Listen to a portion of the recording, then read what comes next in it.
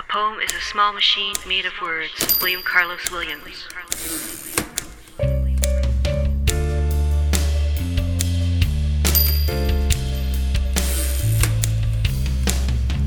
Welcome to The Small Machine Talks, exploring the poetry scene of Central Canada and beyond, with Amanda Earl and A.M. Kozak. Welcome to The Small Machine Talks. This is episode 36. I'm Amanda Earl. I'm A.M. Kozak.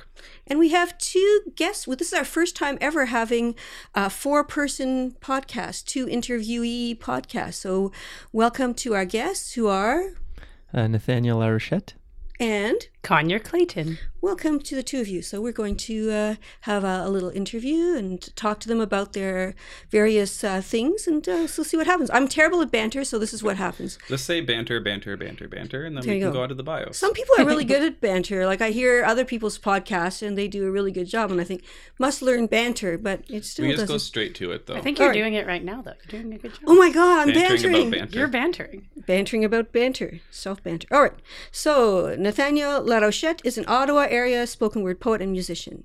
He has represented Ottawa at the 2007, 2008, 2012, and 2013 Canadian Festival of Spoken Word. He was the 2008 CBC Poetry Face-Off Champion for Ottawa, the director for the 2010 Canadian Festival of Spoken Word, a fifth-place finalist at the 2014 Canadian Individual Poetry Slam Championship, and has spent over a decade facilitating poetry workshops in Ottawa area schools. He is also a member of the chamber folk trio Musk Ox and the progressive metal band The Night Watch. And Conyer Clayton is an Ottawa-based artist who aims to live with compassion, gratitude, and awe. She has 3 chapbooks: Undergrowth from Bird Buried Press, Mitosis from Inwards Magazine and Press, and For the Birds, for the Humans from Battle Axe Press. Her collaborative album with Nathanael Larochette, If the River Stood Still, will be released August 2018, so August 19th, now-ish. Her work appears in Arc, Prairie Fire, The Fiddlehead, The Maynard, Inwards, Puddle of Sky, Press, Coven Editions, Bywords, Transom, and others. She was Arc's 2017 Diana Brebner Prize third winner? No, win. Oh, she won. She won ARC's 2017 Diana Brebner Prize, third place in Prairie Fire's 2017 Poetry Contest, and honorable mention in the Fiddlehead's 2018 Poetry Prize. She's a member of the sound poetry ensemble Guitar Galore and writes reviews for Cantheus. Check out ConyerClayton.com for updates on her endeavors. And Nathanael, you also have a website too. NathanaelLarochette.com. Yeah. Well, I'll make sure to put up all those sites and fun things. I try to remember after the podcast. So Is the Night Watch a reference to the Rembrandt painting? It is. Oh, good. Actually, bonus it points. isn't. I don't know why I just said that. But we can because make it you get now. bonus points for lying. No, it's actually a King Crimson song. Zoned out there. Which maybe that's a reference to the painting. But no, I was just thinking that because we have used that painting for we pressed like a rough live album, and we were using that painting. So we've used the painting. So my mind immediately just thought like, oh yeah, we've used that painting. But it was actually a reference to a King Crimson song called The Night Watch. But now it's sort of a reference to both if you're incorporating it too, in a way. Yeah, exactly. Okay. But most people think it's Game of Thrones, which it isn't. Oh, I didn't even know that was a thing. Yeah, The Night Watch. It's the name of like the guard who stands. Oh, I think they're called the Night's Watch, though. The Night's with a K, I think, isn't it? No, I'm not sure. No, it is the Night Watch. They like guardians of the night. It's not the Knights? It's the Night Watch. If you're listening to this podcast, please, if you listen to this episode, please Google Game of Thrones or watch an episode and get back to us, and we'll have this right. No. Listen to the King Crimson song. Oh, there you go. Even better. Look at the painting. Well, maybe we'll put that. We'll link up for the King Crimson song and yours, and also your Bandcamp. If we can get more people to listen to King Crimson as a result of this podcast, that would be a huge win. Yeah. That will be our goal for 2018. we need a new one. That's great. So my first question for the two of you, I've actually heard about this already, but I'd like everyone else to hear because it's so great. How did the two of you meet? Who wants to tell the story? One night long ago. It was a snowy night. No. Yeah, it was. I was performing with the Night Watch in Ottawa at House of Targ, and I was feeling really crappy that night. I was sick that week, and then we played we played our set, and then afterwards Connie came up and started talking to me. But I had found out about them because I had just moved to Ottawa 2 weeks before, and I didn't know anyone, and I was just really like, I need to meet people who like the same things as me. So I did a search on Facebook for Ottawa progressive metal, and and the Night Watch came up, and they had a show the next week, and so I went to it, and then they played, And then I was like, I'm going to talk to that guy because he's cute and I liked his music. That's great. So then I did. and then we just started talking, and we had a lot of similar, musical interests and things like that. And then, and then I invited her to go see a concert in Toronto after about 20 minutes of talking to her. And I did. I took a bus 5 hours to meet someone who I just met. Give a bit of a backstory on that. So one of my favorite musicians and one of, I think, the greatest musicians, his name is Devin Townsend, and he's a Canadian. He's a Canadian heavy metal. He does all kinds of stuff, but he's a Canadian guy from BC. And he was performing in Toronto the following week after we had met. And another one of my favorite bands, Between the Buried and Me, was also playing. And I really wanted to go, but I didn't know anyone to go with, so I just had to resign myself that I wasn't going to get to 15-year-old me would have went with you. Yeah. 30-year-old Connie would go with 15-year-old you, I guess. That sounded really weird. All right. It's less weird that we're about the same age in real life. I mean, That's true. Yeah. So as luck would have it, my friend actually plays in the Devin Townsend project and had offered me 2 free tickets, and so I had been looking for people to go with, and then lo and behold, I meet this wonderful lady, Connie, and we're talking about Devin Townsend. And in my mind, the angel on my shoulder is like, hey, like, you gotta, like, this opportunity's never gonna come up again. And the devil on my shoulder was like, yeah, go for it. And I was like, all right. They're in agreement. So so I kind of impulsively was like, hey, let's go see Devin Townsend, and she said yes. I was like, hell yeah. Yeah. So. Wow. Do you recommend going on 5-hour-long bus trips with someone you met 20 minutes ago at House of Targ? Yes, I would. If you like only them if a lot. they like Devin Townsend. That's the only foolproof. Anybody else like Devin Townsend is a good person. I think it's a good call. Trust your gut. Yeah, it was. Yeah, I don't know. Tips for listeners. I don't think it can. I don't think it's a blanket statement. It's very situational. So I think you have to trust your gut and your own judgment. And again, if the person likes Devin Townsend, I think those are the key criteria. And at least works out at least once. Yeah.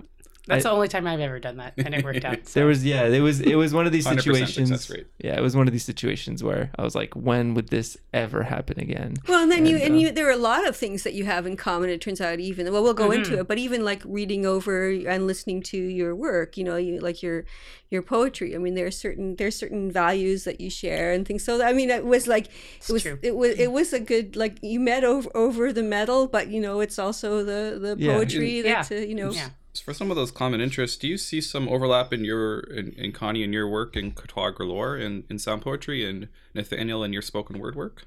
I think I see more overlap in my work with Cotois Galore and sound poetry and Nathanael's music. Oh, okay, that makes sense. Yeah. Then because I think our poetry comes from a similar place, but kind of the play and the experimentation that Nathanael does with his music, with a lot of really progressive stuff and kind of going all over the map through different genres. And then with Cotois Galore, I see more of an overlap there. Mm-hmm. And I view the Cotois Galore as, it's a band, mm-hmm. and I see it as often more musical than on the poetry side, although that is kind of that spectrum could be argued as well. Yeah, it's a big... Interesting.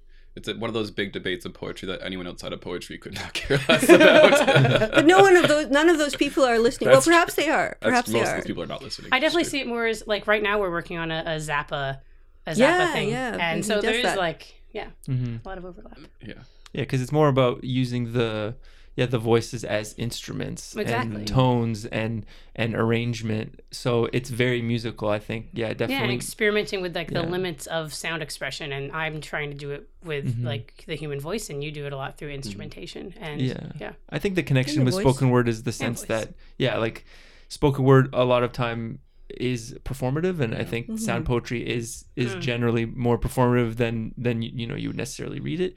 But I definitely agree with Connie's assessment that it's definitely more of a musical approach using the voice as an instrument. Yeah. And again, and arrangements and which is the same with the band where this instrument plays this, and then you're like, okay, now you're going to come in at this moment, and now you're going to come in at this moment. Then we get loud. Like it's very, very similar the way they compose their pieces. And playing off of each other and having to really listen to it. It was my first experience in a band. And it's fun. Yeah, because you have to make adjustments and listen to each other, and it's a new experience. Mm-hmm.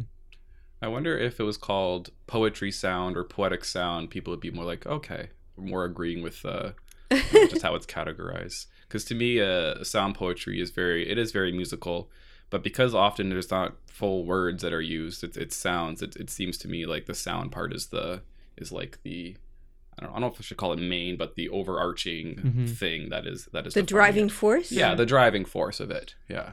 Yeah, I guess like experimental voice art could also be. That sounds fun. Eva. Yeah, but I think the fact that and again that's the fun thing about poetry is that everyone has a different definition of it. And being a spoken word poet, I know that I've experienced where people are like, oh, well, spoken word poetry isn't really poetry, and I always find that fascinating, those kind of delineations of like, okay, well, this is like, because it's this idea of and I know we'll talk about it a bit later, but having worked in schools doing poetry, one of my first things that I do with the classes is I have them completely dismantle their own ideas of what poetry is, because I think that idea is what kind of limits a lot of people's engagement with it. Right? True, I'm like, why don't you like poetry? Oh, well, it's boring and it's old. And it's like, okay, well, what about song lyrics, and that kind of thing. And I think so it's like if somebody thinks poetry is specifically words on a page, then they won't consider sound poetry.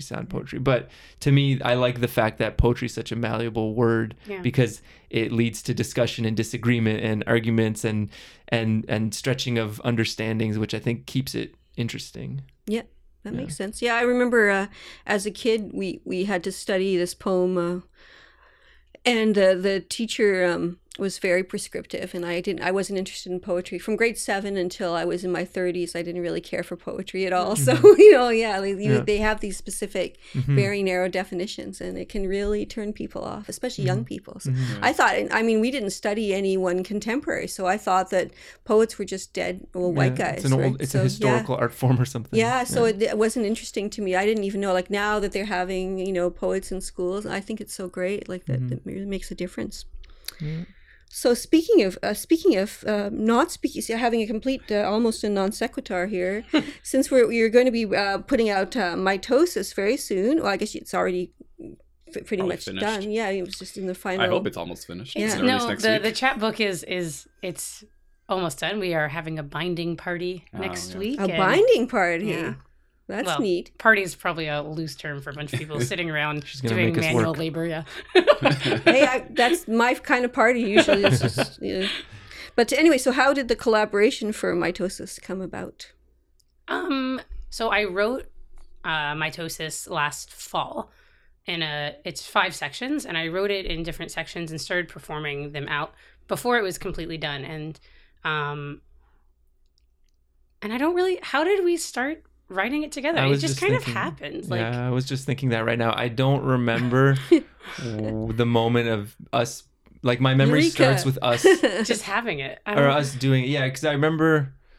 I don't know. I think maybe we had talked about, it'd be cool to connect some things, and then you had the Mitosis piece, and then I had a guitar piece that I wasn't really using for any projects, and then we put it to one of the sections, and it really worked really well. Yeah, and thematically, the title of my piece fit with your piece, and then we just started doing it, and we expanded it from there, and then we performed that piece out quite a bit, and I worked with it on the page, and as kind of the year went on, we started working on some other pieces, like Recurrent and Home, and setting those to music. And then Manahil Bandukwala told me she wanted to publish Mitosis as a chapbook with inwards and to have it released at the end of the summer here. And we decided that it would be kind of cool to do a dual release and put some of the work we were doing together on other songs as an album. And we worked on it through the year, and it came together, and it's not very loosely, it's very much about a process of closure that I've gone through over the last 8 years with my mom's death and and her ashes, and finally scattering the rest of them at the beginning of July this year. And so it kind of came full circle, and then we finished the album and the chapbook all came together at the same time. So yeah, it's like they're like sister pieces. I like that. That's nice. It was and it really kind of blossomed very organically. Yeah. Originally we thought, it'd be cool. You were going to release Mitosis. That might have actually been the impetus to do it. To get the album together. Yeah, we thought release Mitosis and then release the recording of it. That'd be cool. And then And then I was like, oh, I just had some guitar riffs. I was like, oh, like, why don't we, like, do you have a piece for this? And then she's like, oh, this one would kind of fit. And then we did it once and it was like, oh, that works amazingly. Perfect, yeah. And then another time Connie was writing a dream she had. And then at the same time I was playing guitar. And so and those just work together too. Wow. And it just, and then we were, the album started developing even more. So we thought, okay, this is the album. And then we were like, oh, it'd be neat if there was like an a cappella piece or maybe just like a solo guitar piece. And then Connie performed, and Natalie Hanna of Battle Axe Press, she said, hey, like, she just was like, this piece you just did is so amazing. And we were already thinking we should have an a cappella. And then we thought, oh, that's perfect. And it was the one that fit perfectly. It's about like this sense of ownership that I had developed over my mom's ashes in the urn. Yeah, and it's like really unhealthy kind of feeling, but it was still very true to me. And that poem kind of led me directly during the experience of scattering her ashes at the beginning of last month with my sisters.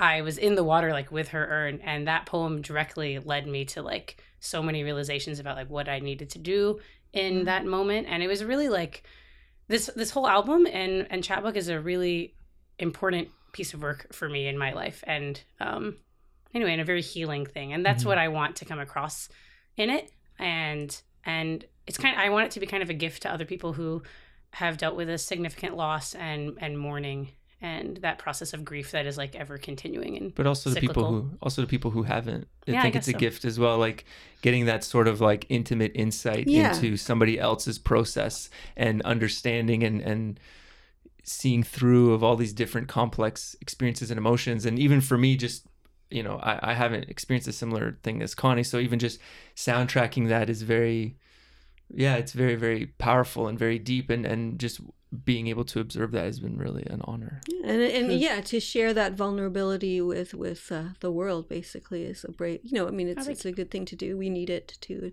You also have, I think that chapbook will also have illustrations as well. Is that right? Amanda Earl illustrated. She did a bunch of illustrations for it and designed the cover.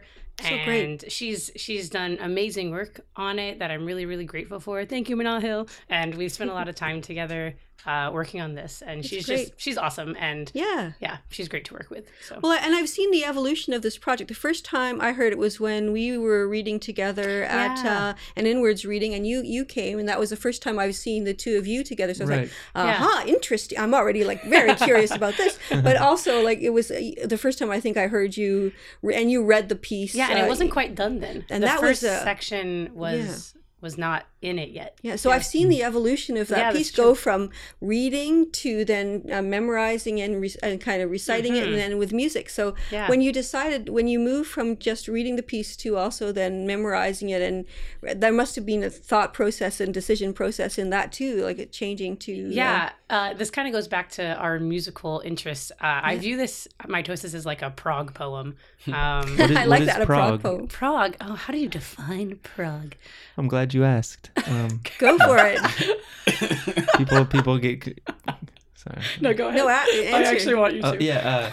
Prog is a reference to a style of popular rock music in the 1970s, which was at the time it wasn't called progressive rock, but historically it's been reviewed as that, which was basically, 60s was sort of songwriter kind of psychedelic, things were getting weird, and then in the 70s it was basically when these really schooled musicians were leaving school and then joining rock bands and then creating 20-minute songs. And there's a lot of overlap with like jazz fusion and stuff like that. I had this album, my sister gave me this album when I was a child, because I was a child in the 70s, and it was called Moving Waves by Focus, and it's a great album. I love this thing. I listen to this thing with my red curtains in my rec room and my shag carpet. I lay on the floor, and after that was Pink Floyd, Dark Side of the Moon. All from that era.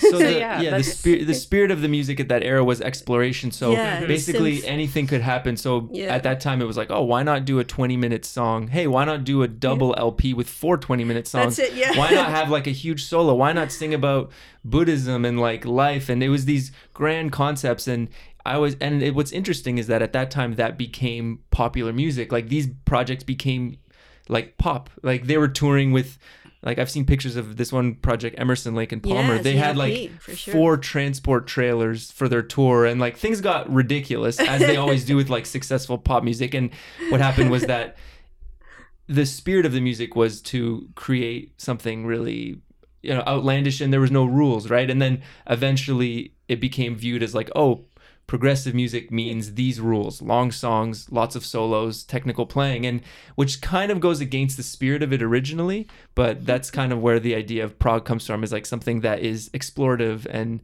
sort of like takes like a wider view of things. So yeah, that's why I view Mitosis as a prog poem. It's like a 10-minute epic concept poem.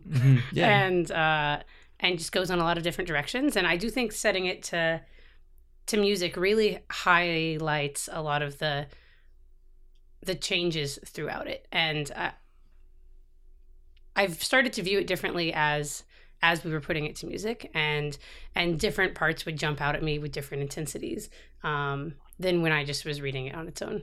Do you make any changes based on the music at all? I made some small line changes here and there to kind of go with, like, just for rhythm and flow. Clearly, of that those suite of notes are a comma. Okay, there you go. Yeah, basically, yeah, and it did inform where I leave space and where I go faster. Although a lot of that was kind of in it from the beginning, but yeah. In addition to Mitosis, there's also I found musicality and rhythm to your other poems as well, such as rhymes in Undergrowth, which is a series of prose poems. Rhymes at the end of declarative sentences, which kind of brings it all home for me. I'm just going to read a little bit of the poem Carrot that I think illustrates that. But it's for the good of the strong, arbitrarily chosen. Everyone can't be allowed to live. You'd stretch to the other, make holes, pubescent and malformed. You'll be lonely regardless. Keep the soil moist while they're young with illusions of equal care. Dry soil is hard growth, is ugly fruit, is bad harvest, is disappointed father. The more effort it takes at the end, the better. So I particularly like this move in the prose poem because it's not at the end of the line where the reader's going to expect a rhyme, so it can surprise you. How much do you think about sound repetition to add in, and how much is it sculpted after the fact? So how much is it pre-thought, and how much is it, okay, it's kind of being developed, and I'm going to change things around to get that sound that I want? I like the word sculpted. I like that. Yeah. I'm very fond of sculpted. Cool. This is good coffee, by the way. Yeah, it is. Thanks to Blue Barn, who's not sponsoring us, but they are a local Wakefield roastery, coffee, something or other place. We always add in these product placements. I know. I really Step one. We're waiting to be sponsored by Lagavulin. That's what we're hoping. Hasn't happened yet.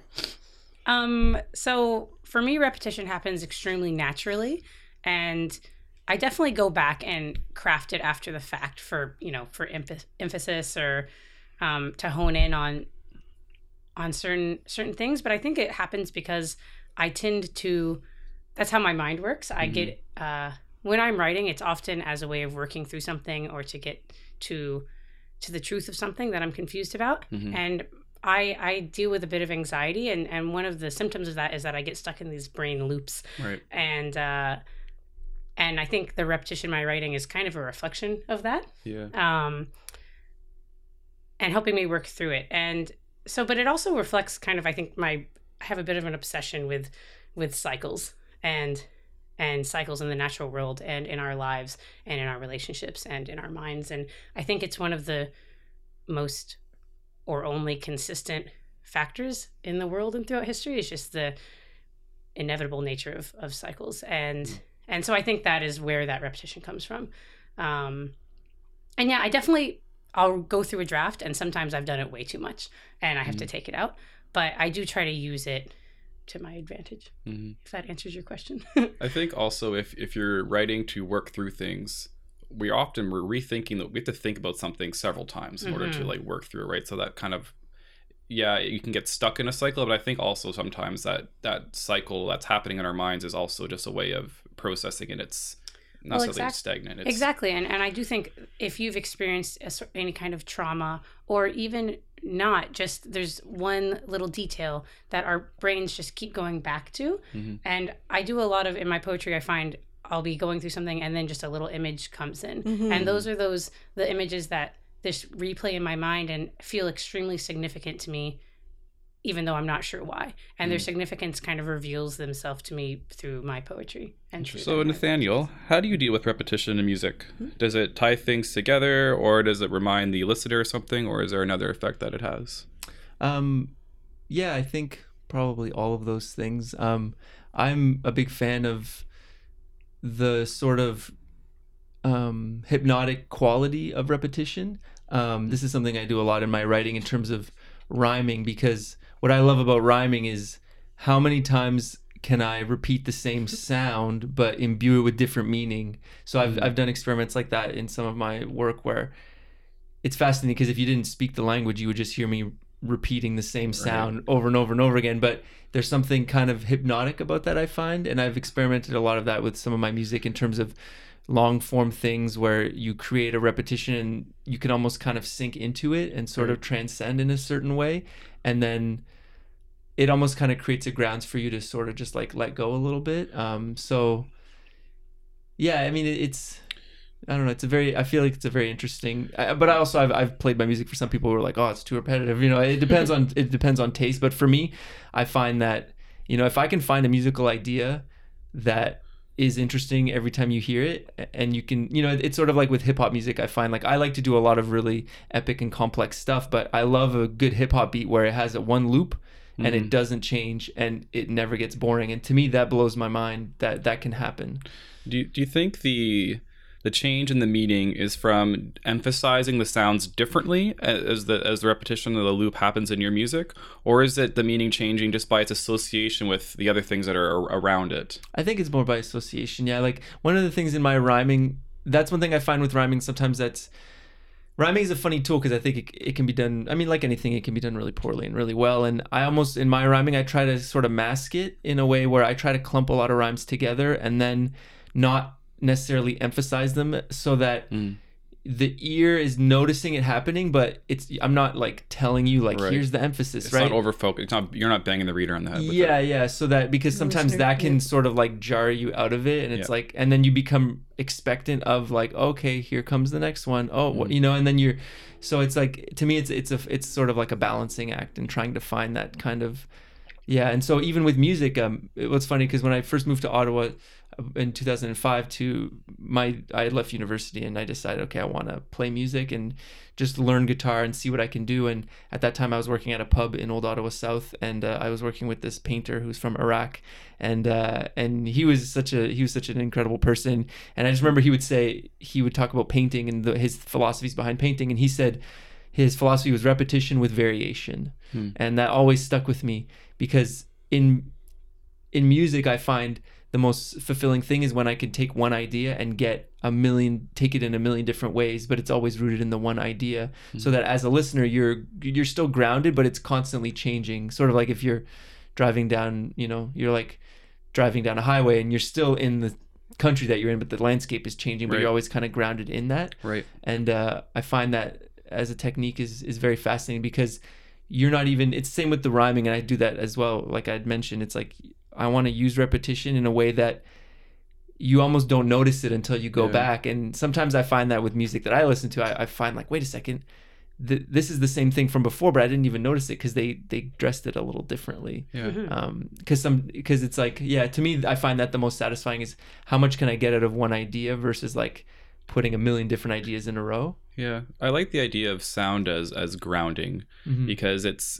that almost subconscious thing. If you're not beating the reed over the head with it, it's that subconscious thing that you're noticing, and it's giving you that foothold, and then you're sort of in that focused space to really understand or pay attention to the other parts of the poem, what the words are saying, how you're interpreting the words. So I kind of like that. It's almost like a metronome if you think of it that way. Well, it's like you said, and that's what you said is perfect. It's how do you get a listener to let their guard down and just be in that space where they can just receive it? And that's why I'm very fascinated with ambient music and music that I listen to before falling asleep, because when you're falling asleep, your guard is completely down, so you receive it in a different way. Whereas when we sit down to listen to a poem, we may have different barriers up, like, oh, they're talking about this, I'm not really into that. Or in spoken word even, a lot of times people, spoken word is associated with like really loud performances and really brash, and that is true to a large extent. I've never really kind of been that comfortable doing that, and because I've noticed that sometimes, you can actually isolate your audience if you're trying to just like, here's the meaning, it's like, and I almost try to incorporate that in my poetry, where I want to be as kind of unassuming as possible so that people can just feel comfortable, and then they can actually like receive they have an in. Yeah, they can be in a focused place to receive the art, and I think that's the ultimate goal. And I normally write with either ambient or instrumental hip hop type of music in the background that has that loop, as I find it really, really focuses me to be able to write. Yeah, and I do as well. And actually, I find practicing poems to music is very interesting. And in the same way that when I was composing music for Connie's poetry, it was just so fascinating how it sort of like reveals this hidden dimension to the work that you're not necessarily aware of. So it's like, I realized like if I change my chord just as you say this word, it changes everything. The whole weight of it. It's like, and I'm sure maybe you can talk to this. Like, I guess I can ask you a question: is did you find that having we music... ask the questions around here? I'm curious because did you find that the hearing music now to your poem, like, did it reveal kind of hidden dimensions to like hidden meanings or hidden weight? Well, even now when I listen to the album, I'm still like finding like my own little Easter eggs that I put in Easter there eggs. that I didn't realize. I think I texted you about one the other night, and I was really amped on it. But yeah, and I don't think I would notice that if it weren't for the music. But I do think too that the reason that it works so well is because the intentionality and philosophy behind the creation of both of our work is so similar. At its core, I think we're both kind of interested in exploring the same ideas. So, no, I agree as well. I wrote in 48 hours. I wrote a 60-page manuscript to Nine Inch Nails, A Downward Spiral. So that's, wow. Sometimes I listen to different music depending on the mood that I'm in for the work. I would listen to a lot of medieval carols by Anonymous 4 for a certain type of. I did.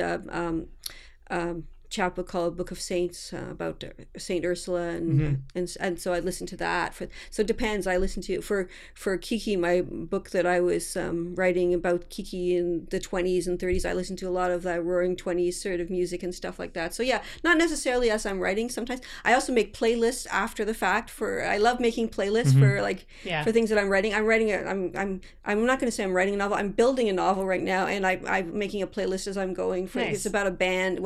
This high school band who may or may not get together again. So I'm writing all this sort of, and the music is like this sort of 70s and 80s punk, girl punk and riot girl stuff. So music is a big part of everything that I do, and this is probably the rare time that I don't have music playing. This is for the podcast, but that's it. We had a slight technical glitch caused by a person's finger. I don't know who that person was. So hopefully we didn't lose a bit of the recording, but we'll see what happens. All right, so hopefully we got all that interesting stuff about sound, but I think we did. So if not, we'll just have to let you imagine what might have been. We'll have a musical interlude. No, there you go. So Nathanael, in recent years, you have been performing less at spoken word events and taken on an increased role as youth educator, teaching poetry in schools, and you seem to have increased with a typo, I noticed, with my own handwriting, your involvement with music. What led to these changes, and can you talk about your experiences teaching poetry in schools? Yeah. When I moved to Ottawa in 2005, and then in 2006 I went to my first poetry slam. Yeah. They used to happen. It was a Capital Slam event, and it was happening on Cooper and Bank Street, which is now at Tim Hortons, but before it was called the Gap of Dunlow, which was the Gap of Dunlow. Oh yeah, it was a bar.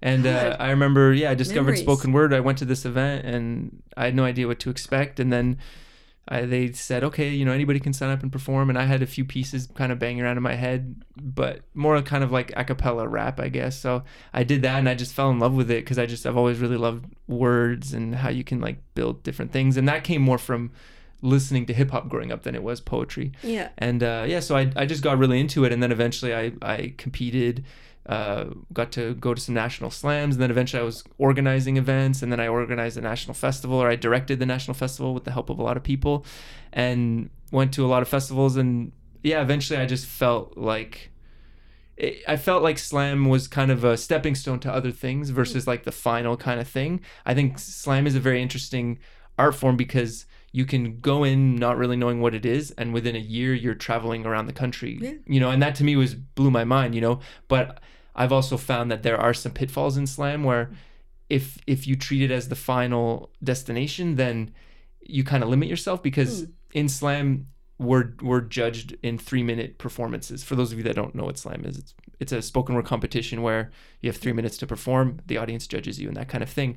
And so I felt like slam was, you know, an amazing way for me to just explore different styles of writing, and doing these competitions and these festivals where I was competing with teams of people on stage. I could experiment with, okay, like, can I write like a theater piece, or can I write a comedy piece? Yeah. Like it's to me, it's like a great constraint. I consider it the pop of the literary world. And, you know, pop music is not by definition bad. You know what I mean? Some of the greatest songs ever are pop songs, but pop songs can also be bad. But to me, it's about really condensed forms of communication, right? You have 3 minutes, and I've always enjoyed that challenge. But as I did that for a while, I got so into the loop of writing 3-minute pieces. It's like, now I'm like, I want to write like a 50-minute piece. You know, I want to.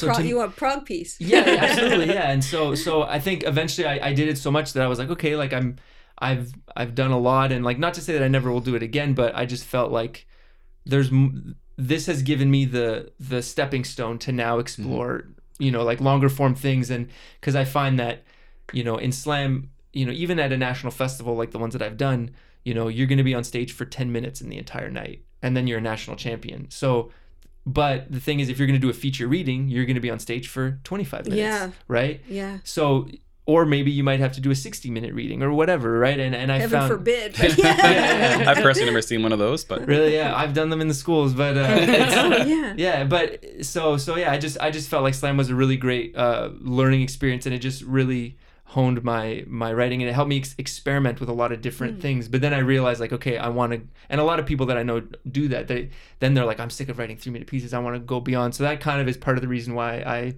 I stepped away from it. You've progressed. Yeah, no, for sure. I think so, and I think that was really important because, because also in slam, you know, it's a sport, and it, you know, it has its good sides and bad sides, and you know, it's true that sometimes certain styles of performing may get a greater score from the judge because they're more immediate, right? And so I just found, like, for me, it's like I'm always wanting to try to do different things, and having done that for so long, I felt like, okay, like I want to try something else. And teaching in the schools is something that I actually started doing pretty early on after doing slam, and I've just kept doing it because partly because it is a job for me, but also because performing for teenagers is just really amazing. I think it was great. Yeah, because they can't lie to you. Yeah, they're just gonna be. Yeah, they don't care. Like, it's like, I could read that bio, and they don't care who you are or where you've been or what you've done. Like, they're like, okay, I'm in school now. Like, this sucks. Like, I don't want to be here. Yeah. Who's this guy? Like, and then for me to see how students react to, like, honest language, and like also rhyming, and to just also see what they write as well. Because I basically come in on a Monday and I say, hey, on Friday, give me a page single-spaced of anything. Yeah, you know, that's great. Has to have meaning and emotion. That's my definition of poetry. I said it's writing with meaning and emotion. Doesn't, you know, like literary devices, those are tools to help the meaning and emotion, right? So they're like, can it be a story? I'm like, yes, it could be anything. Just write a page. And the things that they share, like, it, you know, teachers are always telling me the things I always hear are, this student's never going to read, or like, or like this person never writes for me, so don't expect anything. And then they're the ones that share the most. And so I don't know, it's very fascinating. But even within that context, I'm still feeling now like a little bit stuck. Like, okay, I'm doing these workshops at the time, but now how can I like expand it, you know? So I'm almost thinking like, what's next? Yeah, what's next? Like maybe like I don't know, like a one-man show for students, or like a documentary about the work that I do in schools. That'd be really great. Yeah, like it would write itself, like, because it's just so fascinating to see how thoughtful and how introspective teenagers are. Because when I hear people say, oh, teenagers, this generation, it's like, no, like there's, you know, it's like they're still like self-aware and discerning individuals, and like probably more so than past generations, honestly. Because they have all this stuff thrown at them, and lots of things. Like when I was a teen, we didn't know because we weren't exposed to. A lot of things were kept from us, deliberately. And I think generally, I work with teenagers as well. I think generally that's now something you both have in common, actually, isn't it? Yeah. That's interesting. And I think that teenagers, I find to be a lot more compassionate, and aware of like social things now than I was when I was a teenager. Yeah. I think the opportunity for teenagers to get completely sidelined and down the wrong path, or completely or to really go it's there for them. And I've seen at this one high school I was teaching at, there was a trans student who was like a Twitter celebrity, just like amazing. On Twitter, just like with huge she just like found her path and like took social media and is just like crushing it. And I was like, that's amazing, because like you're able to use that tool. And then I also see students that are just completely lost in the cyber vortex, but also the amount of conversations I have with students about social media and about technology and their own kind of misgivings about it.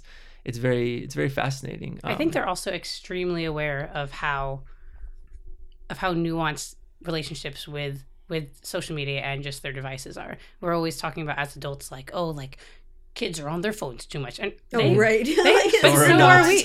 we, and and they know, they're aware, and I think they struggle with it the same way that we all do. And I think that it's kind of silly for us to kind of point the finger at young people when, I don't know. Typically, youth is always scapegoats. But it's just so generation. It's so silly. Yeah.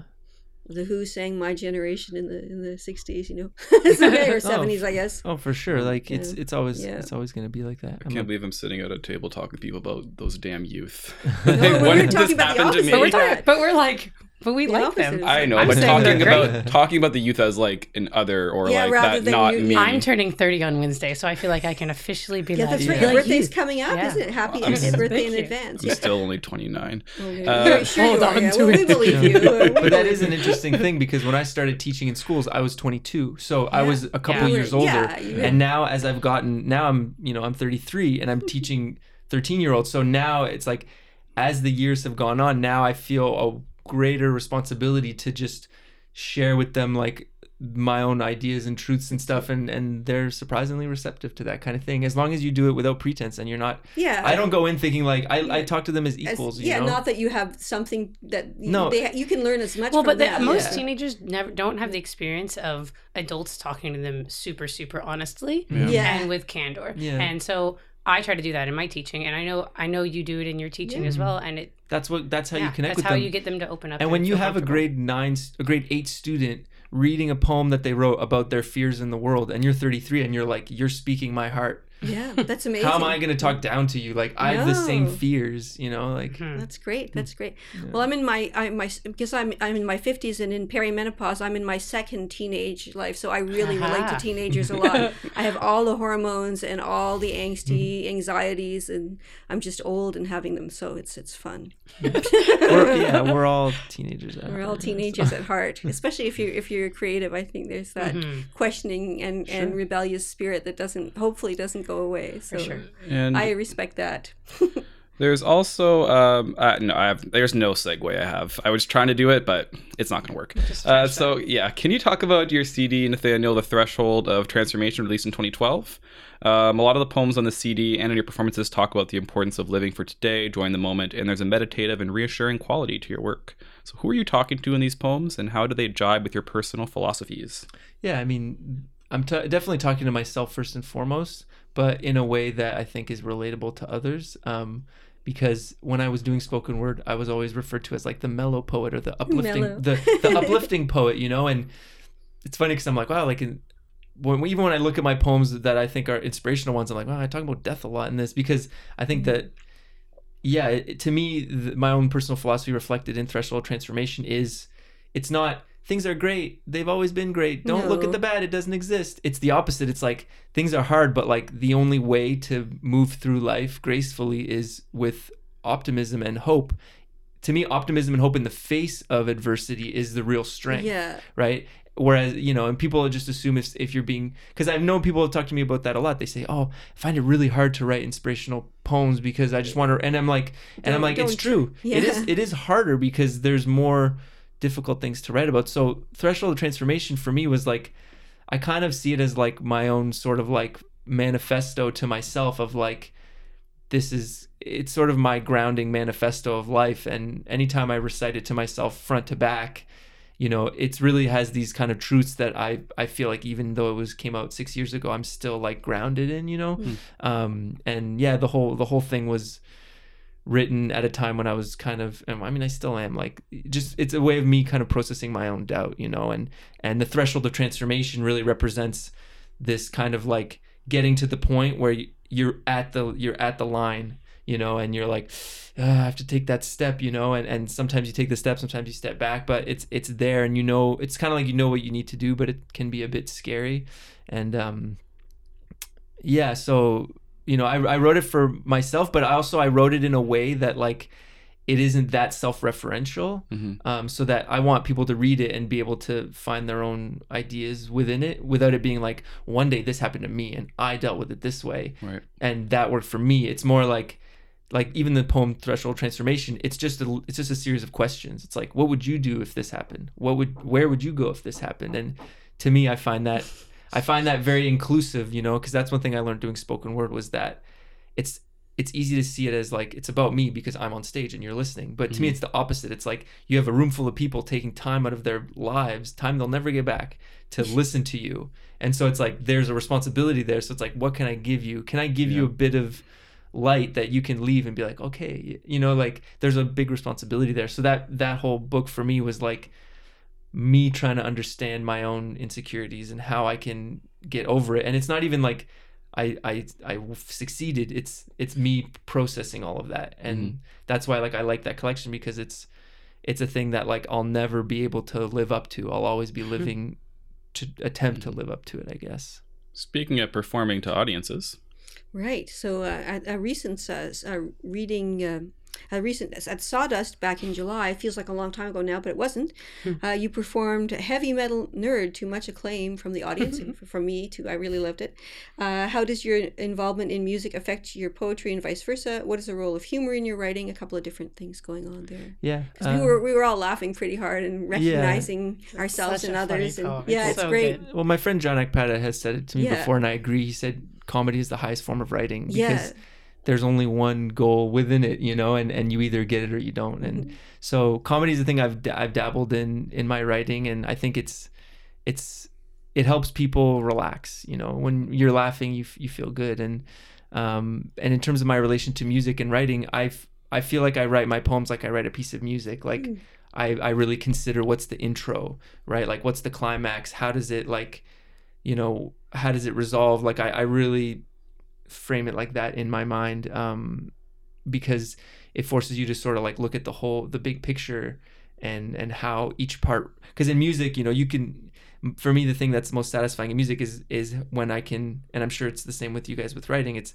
how do you weave two things together seamlessly? So it just, you know, and that with music is really challenging. How do I have this riff that I really like, and I have this one that I really like. How do I put them together so it doesn't sound like they're stuck together? And I find with writing, that's really how do you make it seamless? How do you make it flow, so that you're not like, I don't know, so you can kind of transcend the work itself. And yeah, to me, I kind of approach them the same way, in terms of like, music and writing as well. I just want to say something, because it's something that I've heard you say and that I agree with, but it's in music too, that like if it makes you laugh, then like it's probably good. I like music that like if I listen to something and I laugh, I'm like, oh yeah, I love it. Yeah, and that's a rule with my band as well. Like if we come up with a thing and we all laugh, we're like, oh, we need to keep that. That's it. Because for sure. Because it brought us joy, and to me, that's the ultimate goal with art.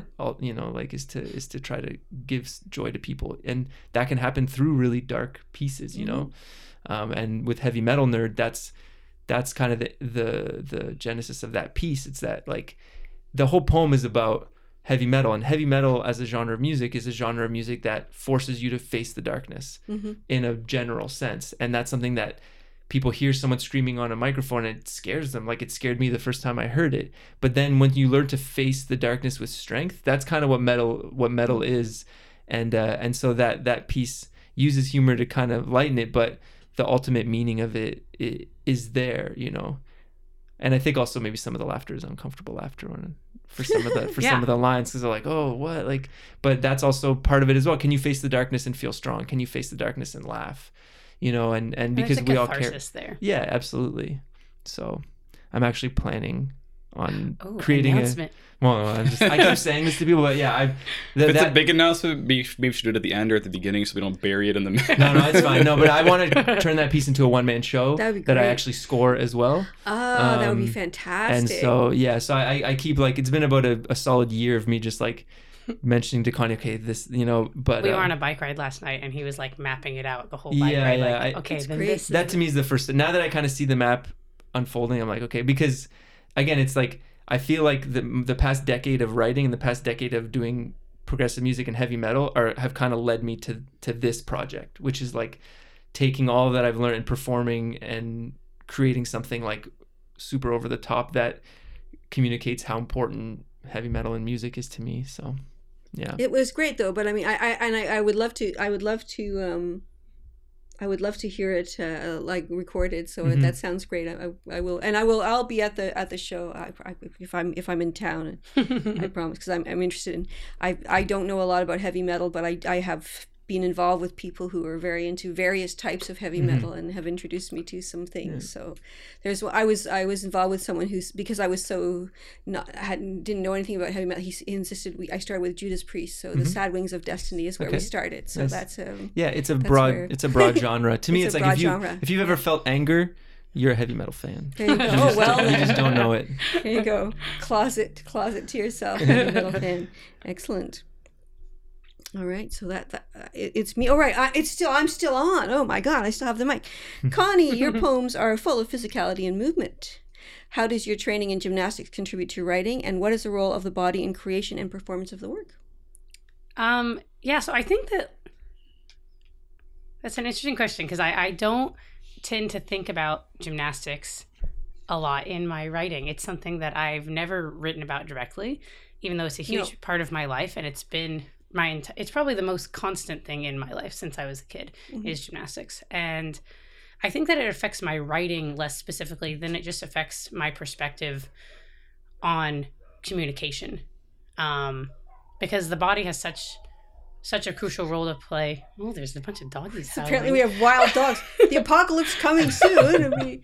But I think that the physicality of my job really affects the way that I view communication, because I teach dance and I teach people how to be aware of their bodies, and how much we communicate through our movement is something I'm extremely, extremely aware of.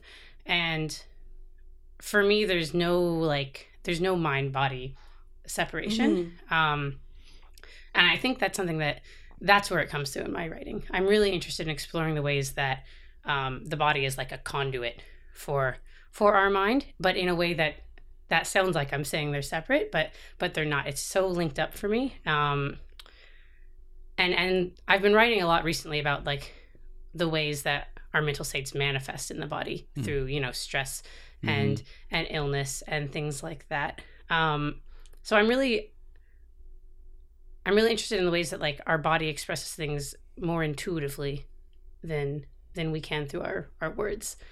And I think one of the goals in my poetry is to somehow channel that like intuitive communication that kind of surpasses logic, that everyone can understand, that I think we do best in movement.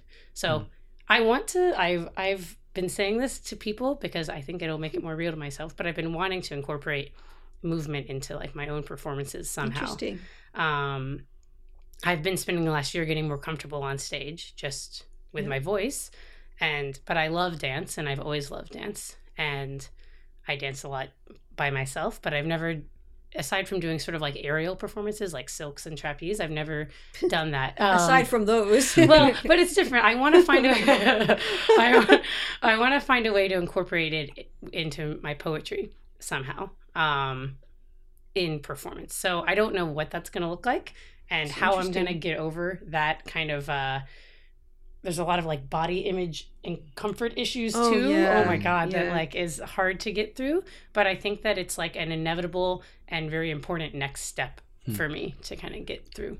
That's good. If I can use a mic and speak at the same time in front of an audience, I'm already doing better than most days. It's terrific though. One thing I have noticed about when was a recent Sawdust, maybe it was the same one that you were at. Oh yeah, I think it was. No, I can't remember. Oh yeah, it was. I think Bara Arar, and she really used her. The way she uses her hands is so beautiful. I mean, just that incorporation of the body into your performance. It enhances the meaning and the communication so much. So and I admire that. It's never going to be me, but I admire it when other people do it. I think also an element of that you didn't touch upon that I've noticed in terms of the connection between your work in gymnastics and your writing is in your work in gymnastics, you're working with young athletes and you're setting, you're challenging them to do really difficult things. And you're also setting really clear goals and really clear plans and really clear paths towards success. And I know that in the way that I've seen you operate, that really impacts the way that you not necessarily write, but the way that you approach your writing. And we've talked about this in terms of like the discipline it takes to do, the discipline and work ethic it takes to do a very challenging physical task. And I know that you approach writing and your writing career with the same idea of like, okay, focus. If I want to be here by this time, I have these goals. I have to work. You're very disciplined, and I know that in writing and in art, and we've all done this, where it's like I'm not really feeling writing. I haven't been writing that much, but I've noticed with you, you're very disciplined with your writing, and you just try to like keep working at it because I definitely think gymnastics. I would attribute 99% of my work ethic and ability to goal set and achieve goals and time management to gymnastics for sure, because I was training 20 hours a week, going to school, also doing diving, and I still had to do my homework, and I still did, and that's something that I try to teach my athletes as well. And it is I'm going to give everyone this like great tool for goal setting and time management. There you go. Are you listening? And this is something that like I do, but we teach what we need to learn, right? So I have my athletes, I have a goal where I want them to be here in 2 years, right? So I want them to be whatever, at this level with these skills. And then I work backwards from there.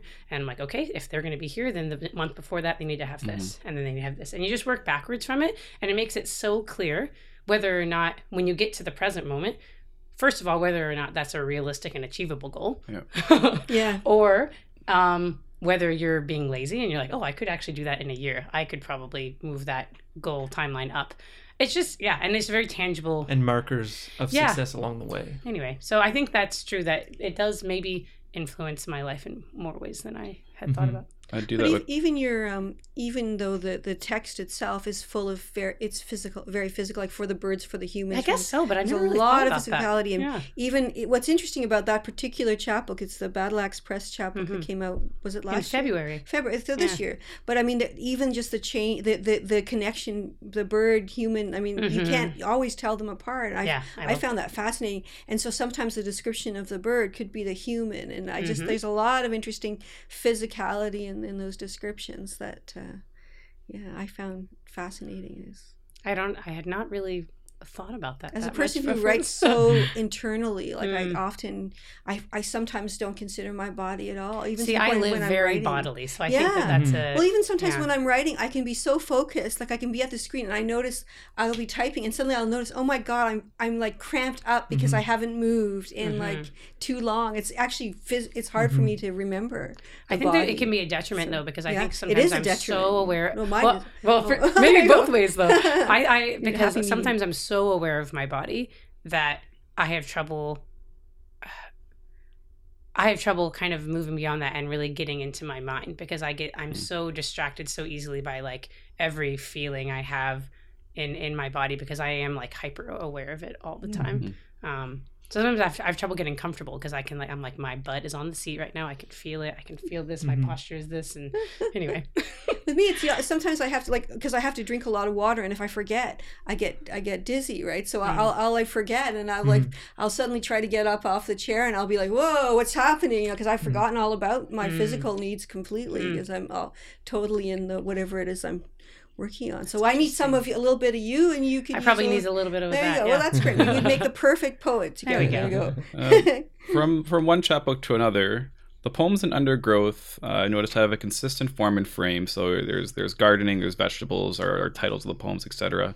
But the narrative's associative at times. And this reminds me a little bit of our progressive conversation earlier. You talking about your new chapbook, Mitosis, and how it's that sort of narrative exists, but there's movement in it too. I'm not saying that very well. I'm just gonna gloss over that statement. And I also thought of Gertrude Stein's Tender Buttons, where there's titles as particular things, but then there's a lot of association.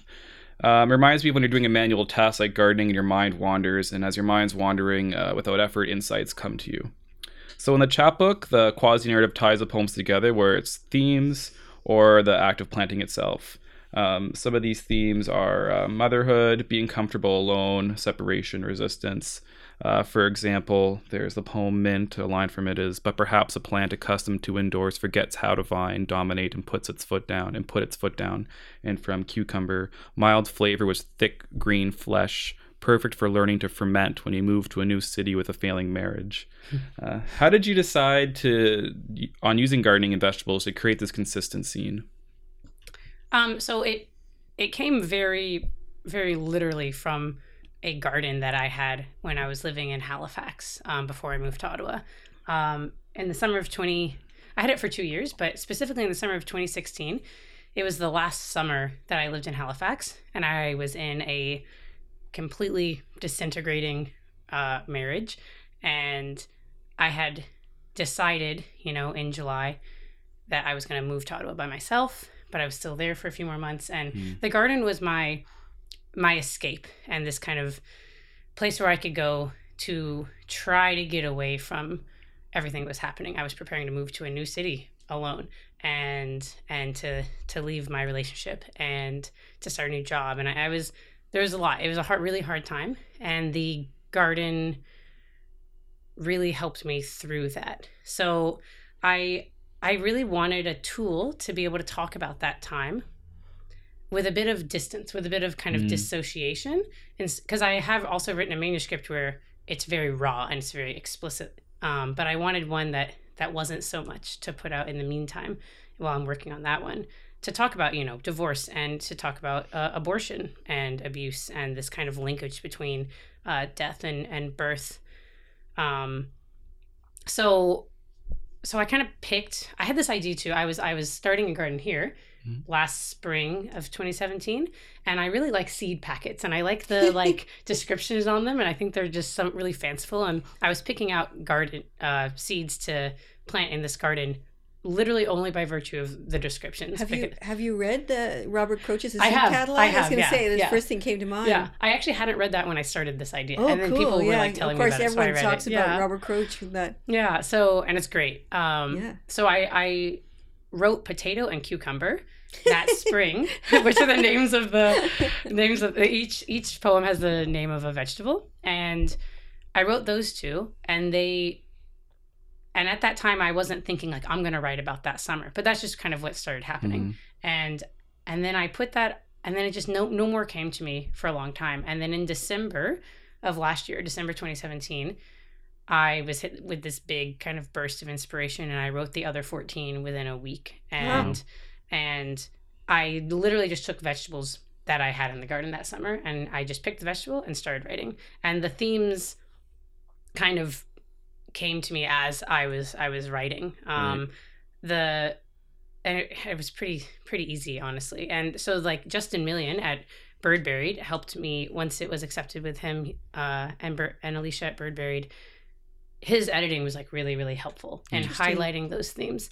And we didn't do a lot of changes, but his insight really revealed a lot to me that I that was in there that I hadn't been super conscious of. And asparagus specifically is one that he helped me with the most to kind of to make sure that what I was trying to say was clear enough to the reader without kind of browbeating them. Would you be able to read that for us? I'd be happy to read asparagus. Wonderful. It's my copy of the chapbook, by the way. I forgot mine. Asparagus. Joints of greenery cluster underground and reveal themselves, no matter who owns the land on paper. Some mother planted this and never tasted the labor. Asparagus' conception of time is lava slow. When a delivery occurs 3 years later, a crowning head is hardly recognized as such. Vines grew between the diamonds of the neighbor's fence and covered the shy points. So stop asking. Gestation is a reaching vacuum, a question you could not answer. Stop repeating yourself. Cut them small and tender. The earlier you end this, the better. If you leave for the weekend to camp with a stranger, there'll be baby willows when you return. A ferning droplet of crumbled frontiers. Snip them 1 inch from the earth. Common knowledge says everything deserves a second chance, but asparagus overruns the corners. This was never the plan. Square grids were strictly labeled. The plot is still fertile. Common wisdom says reap what you sow, without taking the reaper into account, much less who did the sowing. Thank you. Thanks. So if I'm understanding you correctly, then you had a couple of poems, and then you went to the garden, you saw the vegetables, and then you started there, and then these sort of the other themes kind of came out as you were writing. They just kind of presented themselves, and then as I put it together, there was all these threads. Because like I said, it's all grounded in a couple of months of experience. Right. So there really wasn't a lot of aftermath insertion of themes. It just was all kind of there. It was a matter of just highlighting them with the editing. Yeah. And I always wonder in consistent chapbooks or books like this, how much of it is after the fact the writer goes, well, I have a whole lot of gardening poems. Maybe I'll take these other poems and I'll put some gardening in them just for consistency. And how much of it I'm starting with that frame of mind. Yeah, I started with the vegetable seed packet idea and then wrote. And each kind of vegetable took on its own character, I guess. Yeah. That is a wonderful segue. Yes. Amanda, please. Well, we sort of covered this a bit more, but yeah, I said the speaker of the poems go from physical descriptions of plants to autobiographical detail. It's like that, and then the vegetables have their own personalities. Like people, kale reminds me of a good friend or family member, and garlic about someone really resistant, for example. Like to call someone Kale. Can you have a character named Kale? That's how Kale would be. I bet you that's a baby name now. Reliable. Oh, it might be. So yeah, it's very effective. And we talked about For the Birds, for the Humans, and how it's sort of often interchangeable. So, and then same with a few poems in the marshes. There's a little bit of that too. So what about personal environmental philosophy and its relationship to your poetry? Do you see any relationship there? Yeah, big time. And again, it's not, most of my writing isn't done with a conscious themes in mind. It just kind of comes through. For Undergrowth specifically, it's funny that they take on their own character, but I feel like those characters are just aspects of myself. Right. And I think you're really Kale. I'm so Kale. You're Kale and we're all garlic. a little Kale. We're all a little Kale, even though I can't have Kale. But yeah. But also often in my poetry, the you I'm referring to as me. Yeah. And so yeah, I think that's where that came from. But as far as the kind of personal environmental philosophy, I think I tend to anthropomorphize things a lot. Yeah. And that gets hated on a lot, I think, recently. Like people are like, oh, it really does, but they loved it in the 19th century. Yeah, but I'm into it. Whatever. I think that there's a lot of value in it, and it's not to say like I'm not trying to make everything human. It's more that I'm trying to make humans less human and highlight more aware. And highlight the ways that everything is really the same and the ways that everything is connected, and just like the sameness of all experience between birds and humans and plants. And I'm really interested in kind of trying to break down the barriers between plant and animal, and human and animal, and human and plant. And I think that everything communicates, and even in ways that we're not physically capable of picking up with our senses. But I think that, again, I use the word intuitively a lot, but it is the way that I kind of guide the way that I feel connected to the world is through just kind of my intuition. And I think we can like feel that communication of plants and animals really kind of in our hearts, but we have to get over our kind of human ego and our self-importance a bit. Mm-hmm. So I feel like I'm at my best and my most grounded and kind of the most full of feelings of love when I remember those truths and remember kind of how connected we are. Mm-hmm. And so that's why I write in that way, I think, is to try to hold that kind of close to my heart. Nice. Yeah. One thing I used to do, I haven't done as much lately, is write about people as animals rather than the other way around. Mm-hmm. And I think it does a lot of the same sort of thing, breaks down that dichotomy, I guess. Yeah, and I think a lot of the dislike for anthropomorphizing now is because people don't want, there's this aspect of like, oh, well, things shouldn't have to be human for us to appreciate them, you know? And I agree with that. But if we can, I think, okay, let me start that over. I think it's an issue of like the language we have to talk about it. So there's this bit of this like there's a lot of scientific literature about the ways about plant intelligence. Yeah. And usually the issue that other scientists have with it isn't about the data. It's about the language used surrounding it. It's about the word intelligence and ascribing that to a plant. And they don't like that because it's anthropomorphizing. But that's the language we have to describe what we're talking about in the best way possible. And if we use a different word, if we use a word that's like less quote unquote human, then we're not really getting at the same meaning. And that's like, there is intelligence there. Mm-hmm. And yes, it's a different kind through different methods, blah, blah, blah. But it's still intelligence, in my opinion. So I think I don't like that kind of angle anyway, personally. Mm-hmm. Interesting stuff. I remember I don't know whether it was at the open mic at Sawdust. I think it was actually, or something at Sawdust, where you read a poem that started with an octopus. Yeah, that was recently. Yeah. I love that little. I remember thinking about how that's part of the dream poems. That's right. Yeah. Those are going to be interesting poems. I'm looking forward to seeing it. I remember the first time I ever heard you read was when you were the Poem Off winner at Sawdust. Yeah. And you had a whole group of supportive friends that had come from. Well, I guess one had come from Halifax, and the others that he just happened to be there. Yeah, it was terrific. And I thought, wow, this person, I just met her, and here she's surrounded by all these great friends, and she gave this kick-ass reading. It's okay, well, this is what happens with Sawdust, right? We have the Poem Off winners, and it's a real opportunity to, like, there's Sarah McDonnell, there's Ali Duff, all these people who won Poem Offs in the last year or two, and that we never heard of before, and suddenly they come into the literary community, and there's a place, and we're also, it's thrilling to have. I love Ottawa's poetry scene. It's amazing.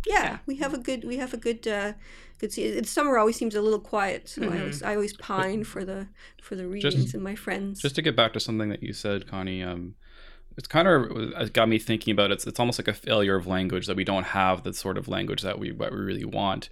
And it made me think of what you're talking about earlier about the body and touch, and sort of sometimes words can get in the way of that direct connection, and how you want to use the body to get into it, then it goes to the mind, and almost like then it goes, if you're talking about dancing in performances, then it also kind of like goes the other way too, then it goes back from, so it starts in the environment, body, mind, body, environment.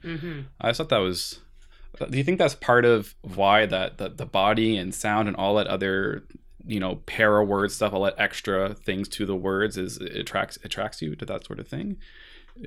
Yeah, I think so. I also am interested in the ways that we can engage with the physical mentally. I use a lot of like visualization work with my gymnasts, and the ways that we can like train our bodies and not be moving at all. And so that's where I think that I'm talking about where there's no separation between mind and body. And like you can, when you practice something mentally, you are like, you're creating those neuron pathways stronger and stronger and stronger. And then when you go back to doing it, quote unquote, in real life, physically, it is easier and you are better at it. Mm-hmm. And I think that, yeah, I don't really know exactly how I was answering your question with that, but that's what it made me think of. Do you want to bring it home, Amanda? Bring it home. I feel like I should be playing music for that one. But speaking of music, I noticed on your site, Connie, that you've also been involved in other musical collaborations. Your work adapted to music or used in scores, which is pretty cool. That seems interesting. So what is, we've talked a little bit about, but let's talk more a little bit about your relationship to music. Well, I have dabbled in music a bit personally, but I wouldn't call myself a musician. Like, I played piano growing up and a bit in high school, and I took some music theory, and I did a bit of singing. And then through dance, I feel like I have a connection with it as well. And I'm just a huge fan. So this kind of collaborative work that I'm doing with Nathanael and that I've done in the past with other musicians, which was less collaborative and more of them contacting me saying, oh, I like this piece, can I use it in some work I'm doing, or kind of commission me to like write words for a piece they're doing. I feel like it's my in. So I want to be more involved in music. I would like to be able to call myself a musician at some point. But I'm not there yet, but I feel like I'm stepping in that direction, and I don't know what's going to happen, but music's a huge, huge part of my life. So, it's exciting to see what will come. Yeah. Speaking of music, Nathanael, would you like to introduce When She Paints for us? Sure. So When She Paints is a piece from my chapbook / album, Threshold of Transformation. It's actually one of the earliest spoken word pieces that I wrote that I still really like. The piece was written for my mom, who is an incredible painter, and she took up painting when we immigrated to Canada. Maybe she was painting a bit before that. I think she's been painting a bit before that, but she has this incredible, I guess the style would be kind of folk art, and it's this very, it's very intricate, but on the surface it's very simple. So the colors are very vivid, the characters are, like kind of have these round heads, they seem very simple, but then the detail that she puts into it is absolutely incredible. And there's this sort of beautiful, hopeful optimism, but like even the characters themselves, like the smiles that they have are always very small, it's never like this, there's always this kind of, I don't know how to describe it, this sense of reality through this very beautiful lens. I've just always been amazed by her painting, and knowing my mom's history and the things that she struggled with, I've always been amazed that the paintings that she makes are so colorful and lively. And there's a metaphor in there somewhere that when I wrote the poem sort of found its way out, of just like kind of carrying this weight, but still, I was thinking of like this weight on our shoulders, but like a soft brush stroke in the midst of it. And and so this piece is really interesting that you chose it, because it's very directly linked to the album that I'm doing with Connie, in terms of this is a classical guitar accompanying a poem, and so this is sort of continue. With the album we're doing now is a continuation of this piece, and yeah, to me it's kind of interesting because the album itself, Threshold of Transformation, I sort of just did it over one summer and kind of just put it online and just let it be. And it's sort of this piece of the catalog that kind of just sits there quietly but has a lot of meaning to me. So I always find it interesting when it sort of resurfaces, and I'm glad that you guys took the time to listen to it. So and we'll put that, all being well, we will play the piece at the end of the podcast. And is there any other thing we need to say before we close? Anyone have any final? I just want to plug our release. Yes, plug it. Yeah, so we're releasing Mitosis and If the River Stood Still next Sunday, August 19th at the Hintonburg Happy Goat at 7 p.m. Excellent. And it was part of an inwards reading and launch, so hope to see you all there, and all the details will be hopefully in the link when we put up the podcast. So all right, thank you both for being interviewed. Thanks for having us. Thank you for having us on. Yeah, thank you very much.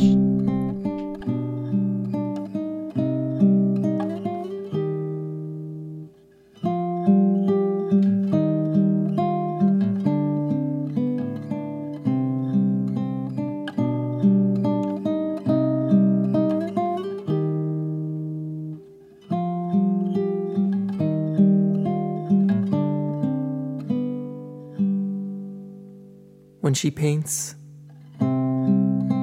she does so with the weight of a boulder on her shoulders, and a touch as soft as snow. Snow falling from on high to down below, as gentle as a single flake, or footsteps at the wake that fall like a silent hush. Each brush stroke stoking the fires of past demons and feelings provoking hope, until both manifest themselves as reasons to cope, while each coat gently floats like silent waters, surrounding her inner strength like a moat. But those past demons know you can't forever keep the drawbridge closed, so she's chosen to let the pain of the past last only as long as each canvas in tow, with the weight of the world on her shoulders, and a touch as peaceful as a pillow, but you wouldn't know it at first glance. Her delicate portraits of blooming plants, revealing the true beauty of things that seem silent to the world, while in her mind they sing.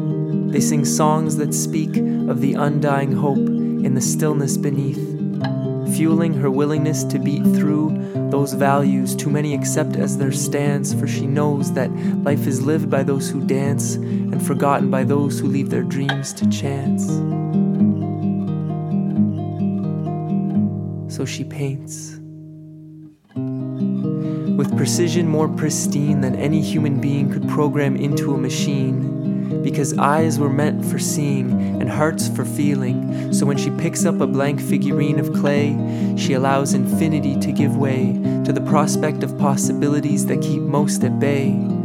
For she finds relief in the simplicity of our overwhelming abilities, a belief we all have the capability to grasp once we move past the difficulties that last only as long as we wait for fear and doubt to pass. So she paints, with the weight of all unkindness she's ever felt, like a bookshelf on her back, while ideas ebb and flow like waves of courage that know that how far you've come determines the strength of the undertow.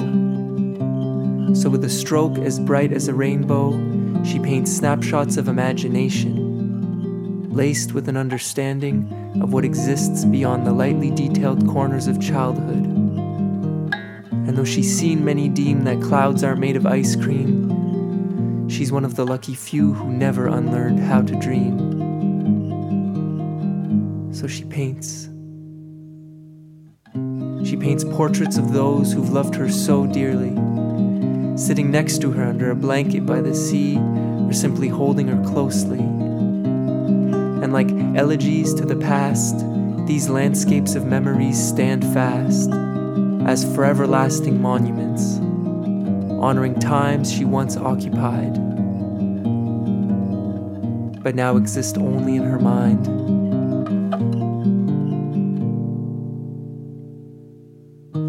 For these collections of canvas and color stand as testament to me that there's beauty in the darkness if we choose to see, that the starkness of what we now are proves to be a reflection of what we've survived onto what we now know. So I hope you now see that there's beauty in the darkness if we choose to see, that the starkness of what we now are proves to be a reflection of what we've survived onto what we now know. So embrace the boulder on your shoulders with a touch as soft as snow.